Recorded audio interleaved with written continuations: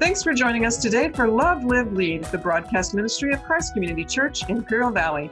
The church office is open Monday to Friday, 10 a.m. to 4 p.m. at 590 West Orange Avenue in El Centro, or call 760-337-9400 for information or for prayer. Christ Community Church has 3 campuses in El Centro, Brawley, and Calexico, plus a congregation in Spanish. As we navigate the end of the COVID-19 quarantine season and transition to in-person regathering, we encourage you to find up-to-date information about events and each campus's worship service schedule when you follow us on social media, on our website at www.cccIV.org, or simply download the CCCIV app. You'll find the direct link to the app at www.cccIV.org/get the app, or when you text CCCIV app to 77977. Last week, Paul went into this exhortation to the strong, and he was contrasting the strong and the weak, right? And I have to understand who this is coming from, because this is a man who grew up very religious. Maybe you're here this morning and you can relate to him in that. Maybe your parents drug you to every church service. Every time the church was open, you were there. Maybe your background in religion, has a little bit more to do with a little bit more liturgical style than maybe we offer here at Christ Community Church. Certain days you do certain things. Some of you maybe certain prayers at certain times throughout the calendar, right? And so Paul was like that. He grew up very religious. As a matter of fact, at one point in time, he said, you know what? If anyone has reason to be confident in the flesh, if anyone has reason to be prideful in their religion, it's me. I was circumcised the 8th day. I come from the tribe of Benjamin, a Hebrew of Hebrews. According to the law, I'm blameless. I haven't, in any sense of the imagination, gone against what God's law says. And then he says this, as concerning zeal, I persecuted the church. Pastor Walt alluded to that Paul, last week, we see how he was there holding the coats of the first men who martyred Stephen, the very first martyr in the book of Acts chapter 6. Right? So here's this very religious man. He had confidence in the flesh. He was confident in his religion. He was confident that that was going to make him right with God. In his religious past, if I do this, if I do that, if I follow these laws, if I wash my hands this way, if I eat according to this kind of diet, if I worship according to these kinds of festivals, then I'm going to be right in the eyes of God. And so his whole life, he exerted himself trying to get right with God according to rules and regulations. Now, maybe you're like me. I love having a checklist, right? Give me a checklist that I can check off and I know when the job is done. That's just naturally how the Lord has made me. Paul was kind of like that. Give me a checklist so that I know that I'm doing right by God, that I'm right in the eyes of God. That's what religion looks like. Now, in Romans chapter 14, last week, we saw how Paul is saying, hey, you know what? Don't get caught up in laws and what's right. You just don't want to violate conscience. In Romans chapter 15, he's going to continue this train of thought. Look at what it says here. If you have your Bibles, Romans chapter 15, verse 1. We who are strong have an obligation. That's a big word there. That's a strong word. To bear with the failings of the weak and to not please ourselves. Let each of us please his neighbor for his good and to build him up. For Christ did not please himself, as it is written, the reproaches of those who reproach you fell on me. For whatever was written in former days was written for our instruction, that through endurance and through the encouragement of the scriptures we might have hope. May the God of endurance and encouragement grant you to live in such harmony with one another in accord with Christ, that together you may with one voice glorify the God and Father of our Lord Jesus Christ. Therefore, welcome one another as Christ has welcomed you for the glory of God. Now, let's pause there just for a moment. We're going to read a few more verses in just a little while, but let's pause there. Let's look at what he says, all right? Because Paul here, you have to understand, again, put yourself in his shoes just for a moment. Here's a man with great empathy for those who are stuck in religion. He's walked that path. He's been in those shoes. He's tried to fulfill that kind of lifestyle. So he has great empathy with those who are stuck in this religious lifestyle, who are stuck trying to please God in their own strength, who are trying to please God by the work of their own hands. So his heart goes out to these people. Remember, it was Paul who was on the road to Damascus when he was encountered with the presence of God, and he stops dead in his tracks. And when he was on the way to Damascus, the scripture actually says that he was going there with the intent, the purpose of finding Christians and bringing them back in chains to Jerusalem. That's why he was going. And with that attitude, with that heart, the Lord confronts him on the road to Damascus. This great white shining light, Paul just stops right where he's at. He falls on his face. Who are you, Lord? What would you have me to do? He has an encounter with the glory and the presence of the Lord, and in a moment, in an instant, all of his religion goes out the window. Why? Because he's met with the glory of God. And here's what I want you to understand. You cannot have an encounter with the glory of God to that degree and not be changed. If you have an encounter with the glory of God to that degree and you walk out of the room the same person, you really didn't encounter the glory of God at all. See, all of a sudden, he stops dead in his tracks, and it's no longer, what is it in my heart that I want to do? What does my religion tell me to do? All of a sudden, now it's, Lord, what do you want me to do? What can I do to please you? How can I worship you? How can I respond in obedience to you? Everything changes when he was encountered with the grace of God. You cannot have an encounter like that with the glory of the Lord and walk away thinking I can still be right in the eyes of God with my own strength, with the power of my own hands. In that moment, he understood that he was a sinner. He cannot do what needed to happen. He cannot please the Lord in his own strength. It has to be something that God does in and through him. That is the day that Paul met Jesus. And so he's now, with that mindset, he's thinking to these people that are in his shoes, where he was once at, that are bound by religion, that are stuck in their religious lifestyle, that are stuck in this religious system, saying, these people need deliverance. I've been there. It's hopeless. There's no way you can be right with God living like that. And so this is what he writes. He says, we who are strong have an obligation to bear with the failings of the weak. So who is the weak then in this case? The weak are actually those who used to be like Paul. The weak are those who were bound by that religious lifestyle. The root word for the word religion comes from a Latin word. It's religare in Latin. It means to bind or to be bound. Now think about that just for a moment. Our word religion literally means a binding or to be bound or an obligation. Okay, so here Paul is talking about an obligation. We who are strong have an obligation to bear with the failings of the weak. We have a duty to perform. And so if you're taking notes, take out your notes, right? The first point in your outline is Paul's exhortation here for patience for the weak. He wants us to be patient with the weak. The weak are those bound by their religion. The weak are those trapped by their religion. The strong are those who have had an encounter with the glory of God. The strong are those who have met the grace of God. The strong are those who have Jesus living and dwelling within them. So he says to these people, listen, those of you who fancy yourself as strong, those of you who are walking with the Lord, those of you who understand what grace looks like and how grace changes things, you have an obligation to help the weak. Now, Jesus, when he walked the earth, he had an encounter with the religious people. You can read this later on in Matthew chapter 23. I'll try to summarize it for you. But he confronts the scribes and the Pharisees, the religious people of the day, those who were working on the checklist, trying to be right in the eyes of God. And he says, here's what you don't understand. You try to do all of the law. You try to make sure that you abide by the law, that you're crossing all the T's and dotting all the I's. He says, as a matter of fact, you tithe of everything that you have, but you forgot that the purpose of all of this is to love people. You've forgotten how to do justice, how to be just. He says, you strain out the gnats and swallow the camels. What does he mean by that? The gnat is the smallest of all of the unclean animals according to Levitical law, and camel is the largest. He says, you're straining the gnats out of your drink so that you don't drink something unclean, but you're swallowing camels. You think that you're abiding by the law so perfectly, but the heart isn't behind it. You're just doing something in order to earn my favor, but I'm trying to give it to you. If you're writing notes, I want you to write this down, because I think that this is life-changing when we truly grasp this. It's not one of your points, but I still want you to write this down.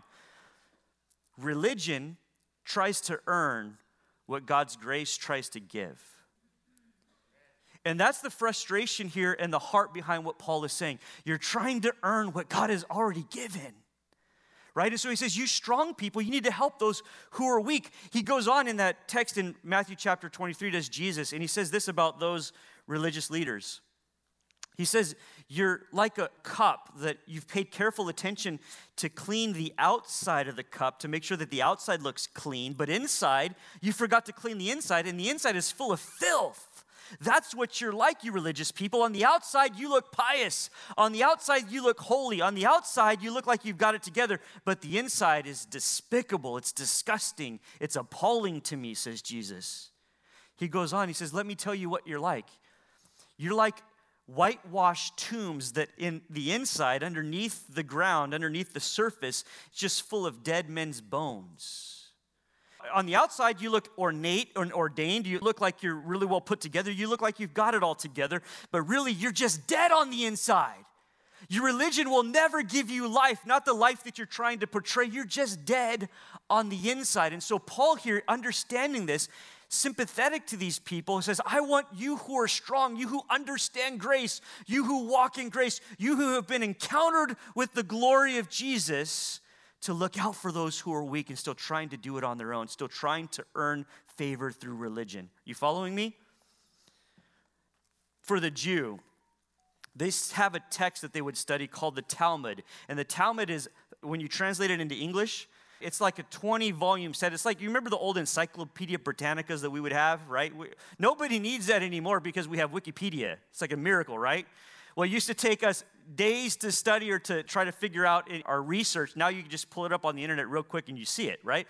But the Talmud, if it were in English, it's 63 volumes in the Hebrew, but in English it's at least 20 volumes, 15, 20 volumes, 5,000 pages, and it's a collection of oral traditions and commentary, rabbinical commentary on the Old Testament. This is what these people studied. They studied what other men had said about God's word. And Jesus actually rebuked them in this. And in Matthew chapter 15, again, you can read this later just for sake of time. We can't get into it. But he says, here's what I want you to understand, you religious leaders. In vain you worship me. You honor me with your lips, but your heart is so far from me. You're giving me lip service. It looks good on the outside, but I don't have your heart yet.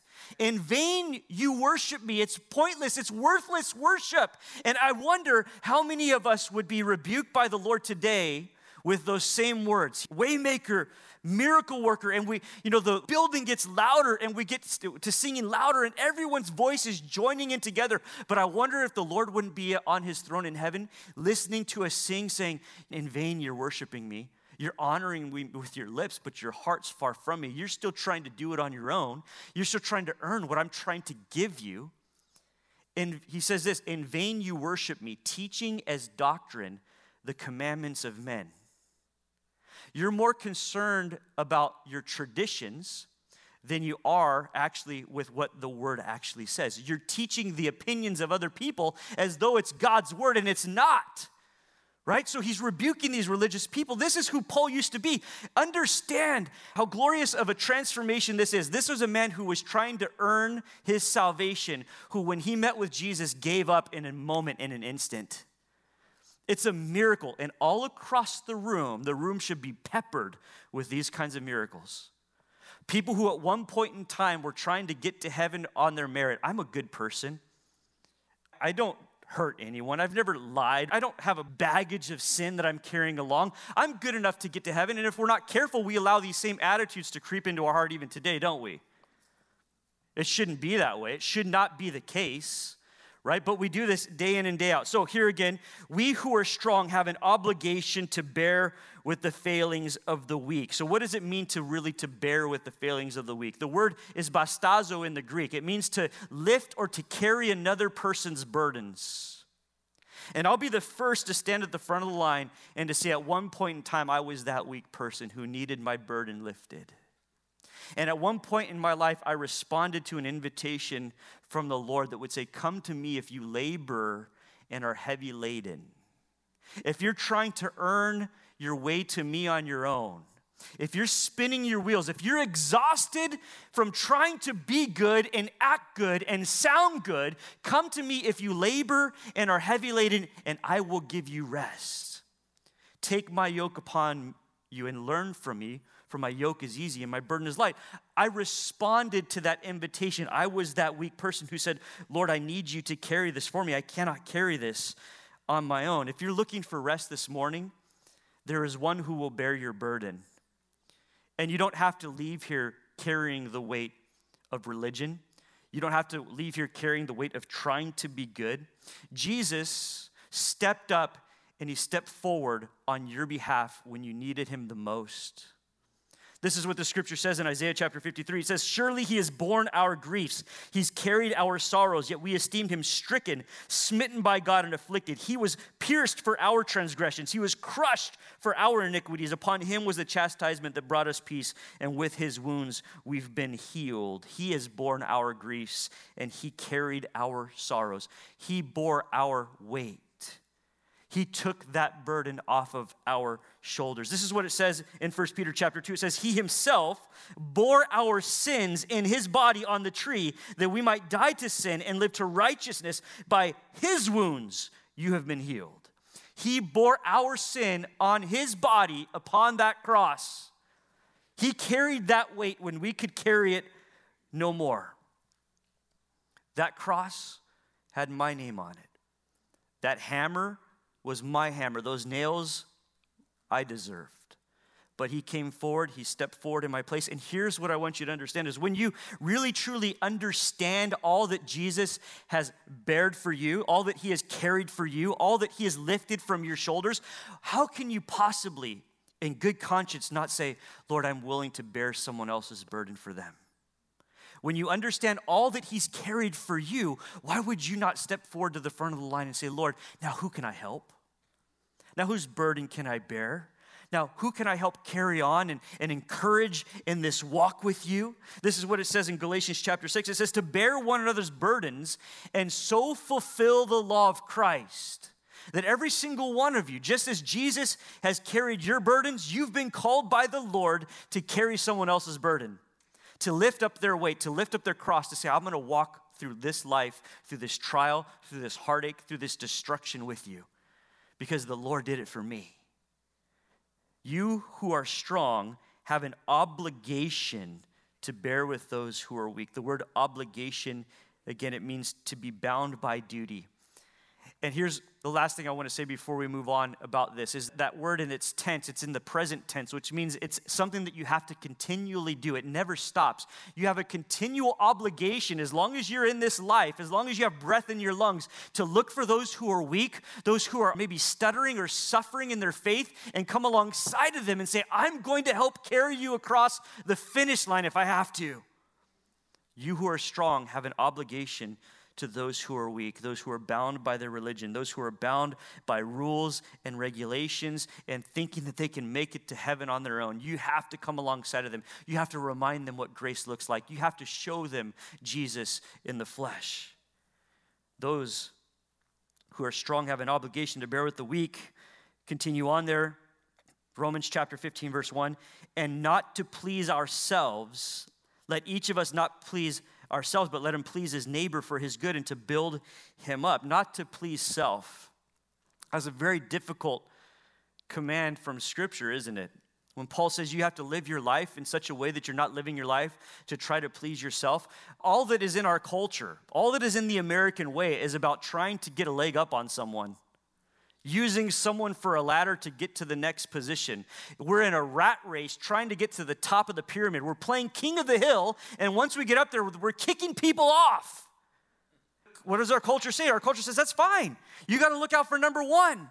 You got to be strongest. You got to be fastest. You got to be richest. You got to be the most powerful. And once you get to the top, you do whatever you can to hold on to that position. That's what the American culture tells us. And here Paul says, no, you should use your strength in order to help someone who's in need of help, to help the weak. Don't do this to please yourself.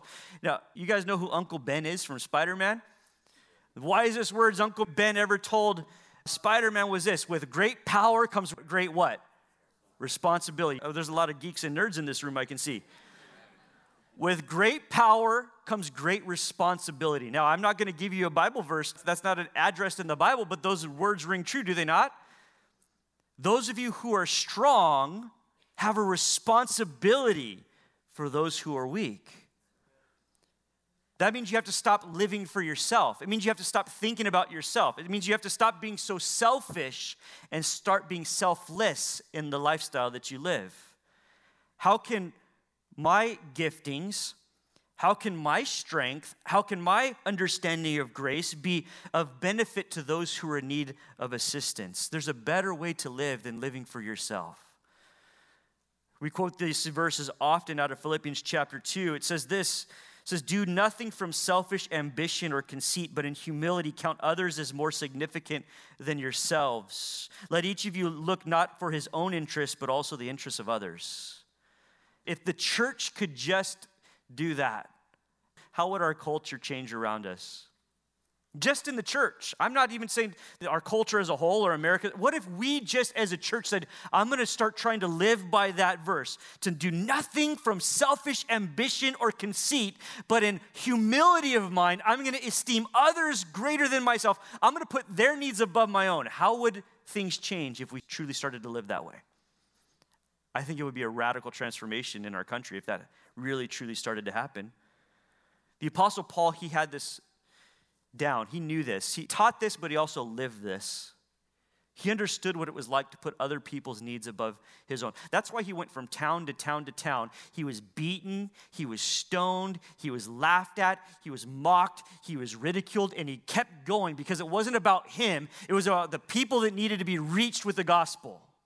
He put other people's needs above his own. He actually says this in Philippians chapter 1. He says, I'm hard pressed, I'm torn. I'm torn between these two positions. I have a desire to depart and to be with the Lord, but I know to remain in the flesh is more necessary, more needful for the people that I'm ministering to. I would much rather just go be with the Lord, but I know I have a purpose for being here, and I need to fulfill that purpose, and it's more important that I stay here so that I can reach you. That's the way he lived his life. Don't do this to please yourselves, but actually it says to please your neighbor. Again, in 1 Corinthians chapter 8. And it talks about how we as believers should not use our liberty to cause our brothers to stumble. Any of you remember that verse from life groups? 1 Corinthians chapter 8. Okay, now think about this again. We have liberty in Christ. We have maybe the permission to do certain things, but if we do those things, it's going to cause our brother or our sister in the Lord to stumble. And so what Paul is saying is, in those cases, even though you might have liberty in Jesus to do it or to pursue that, you should forgo that. You should surrender or sacrifice so that you do not cause your brother or your sister to stumble. When I first got saved, I was 18 years old, got saved summer after my senior year in high school. One day, I'll maybe just devote some time just to share my whole testimony, but I wore an earring. Your pastor has a pierced ear, right? I got saved, and no one told me, hey, take out your earring. And again, there's nothing wrong if you have an earring here. I'm not saying that, right? I took out my earring because I started to become a leader in the youth group. And I thought, I don't want to make it difficult for parents who bring their kids to church saying, hey, look, the leader has an earring. No one told me to take out my earring. I had freedom to wear an earring. I just didn't desire to wear the earring more than I desired to reach those young people. The same thing is the reason why I don't have a tattoo. Could I get a tattoo? Absolutely, I could get a tattoo. But I don't have a tattoo. Why? Because I don't want it to stumble somebody and for me not to have an opportunity to share the gospel with them because I have a tattoo. It's just not worth it to me. You have to make your own decisions, but that's why I don't have a tattoo. Again, I'm not saying you're wrong if you have a tattoo. I'm saying I've chosen not to have a tattoo because I don't want to stumble someone and to forego my opportunity to reach them with the gospel. My reaching them with the gospel is far more important. Does that make sense? This is the lengths that I've gone to try to really make sure that I don't cause someone to stumble. I really enjoy those IBC cream sodas. You know what I'm talking about? You can get them at Walmart or pretty much any store. But it looks like a 6-pack of bottles of beer, right? So I only buy those when I'm out of town, because I don't want somebody at the grocery store to see me with that in the cart and think the pastor's buying a 6-pack of beer. It's soda. I have the freedom to drink that soda. I can drink it all day long if I want to. There's freedom for me to do that, but I don't put that in my cart because I don't want somebody to see it and say, look, the pastor's drinking. I just don't want to stumble someone. Thanks for joining us today for Love, Live, Lead, the broadcast ministry of Christ Community Church, Imperial Valley. The church office is open Monday to Friday, 10 a.m. to 4 p.m. at 590 West Orange Avenue in El Centro, or call 760-337-9400 for information or for prayer. Christ Community Church has 3 campuses in El Centro, Brawley, and Calexico, plus a congregation in Spanish. As we navigate the end of the COVID-19 quarantine season and transition to in-person regathering, we encourage you to find up-to-date information about events and each campus's worship service schedule when you follow us on social media, on our website at www.cccIV.org, or simply download the CCCIV app. You'll find the direct link to the app at www.cccIV.org/get-the-app, or when you text CCCIV app to 77977.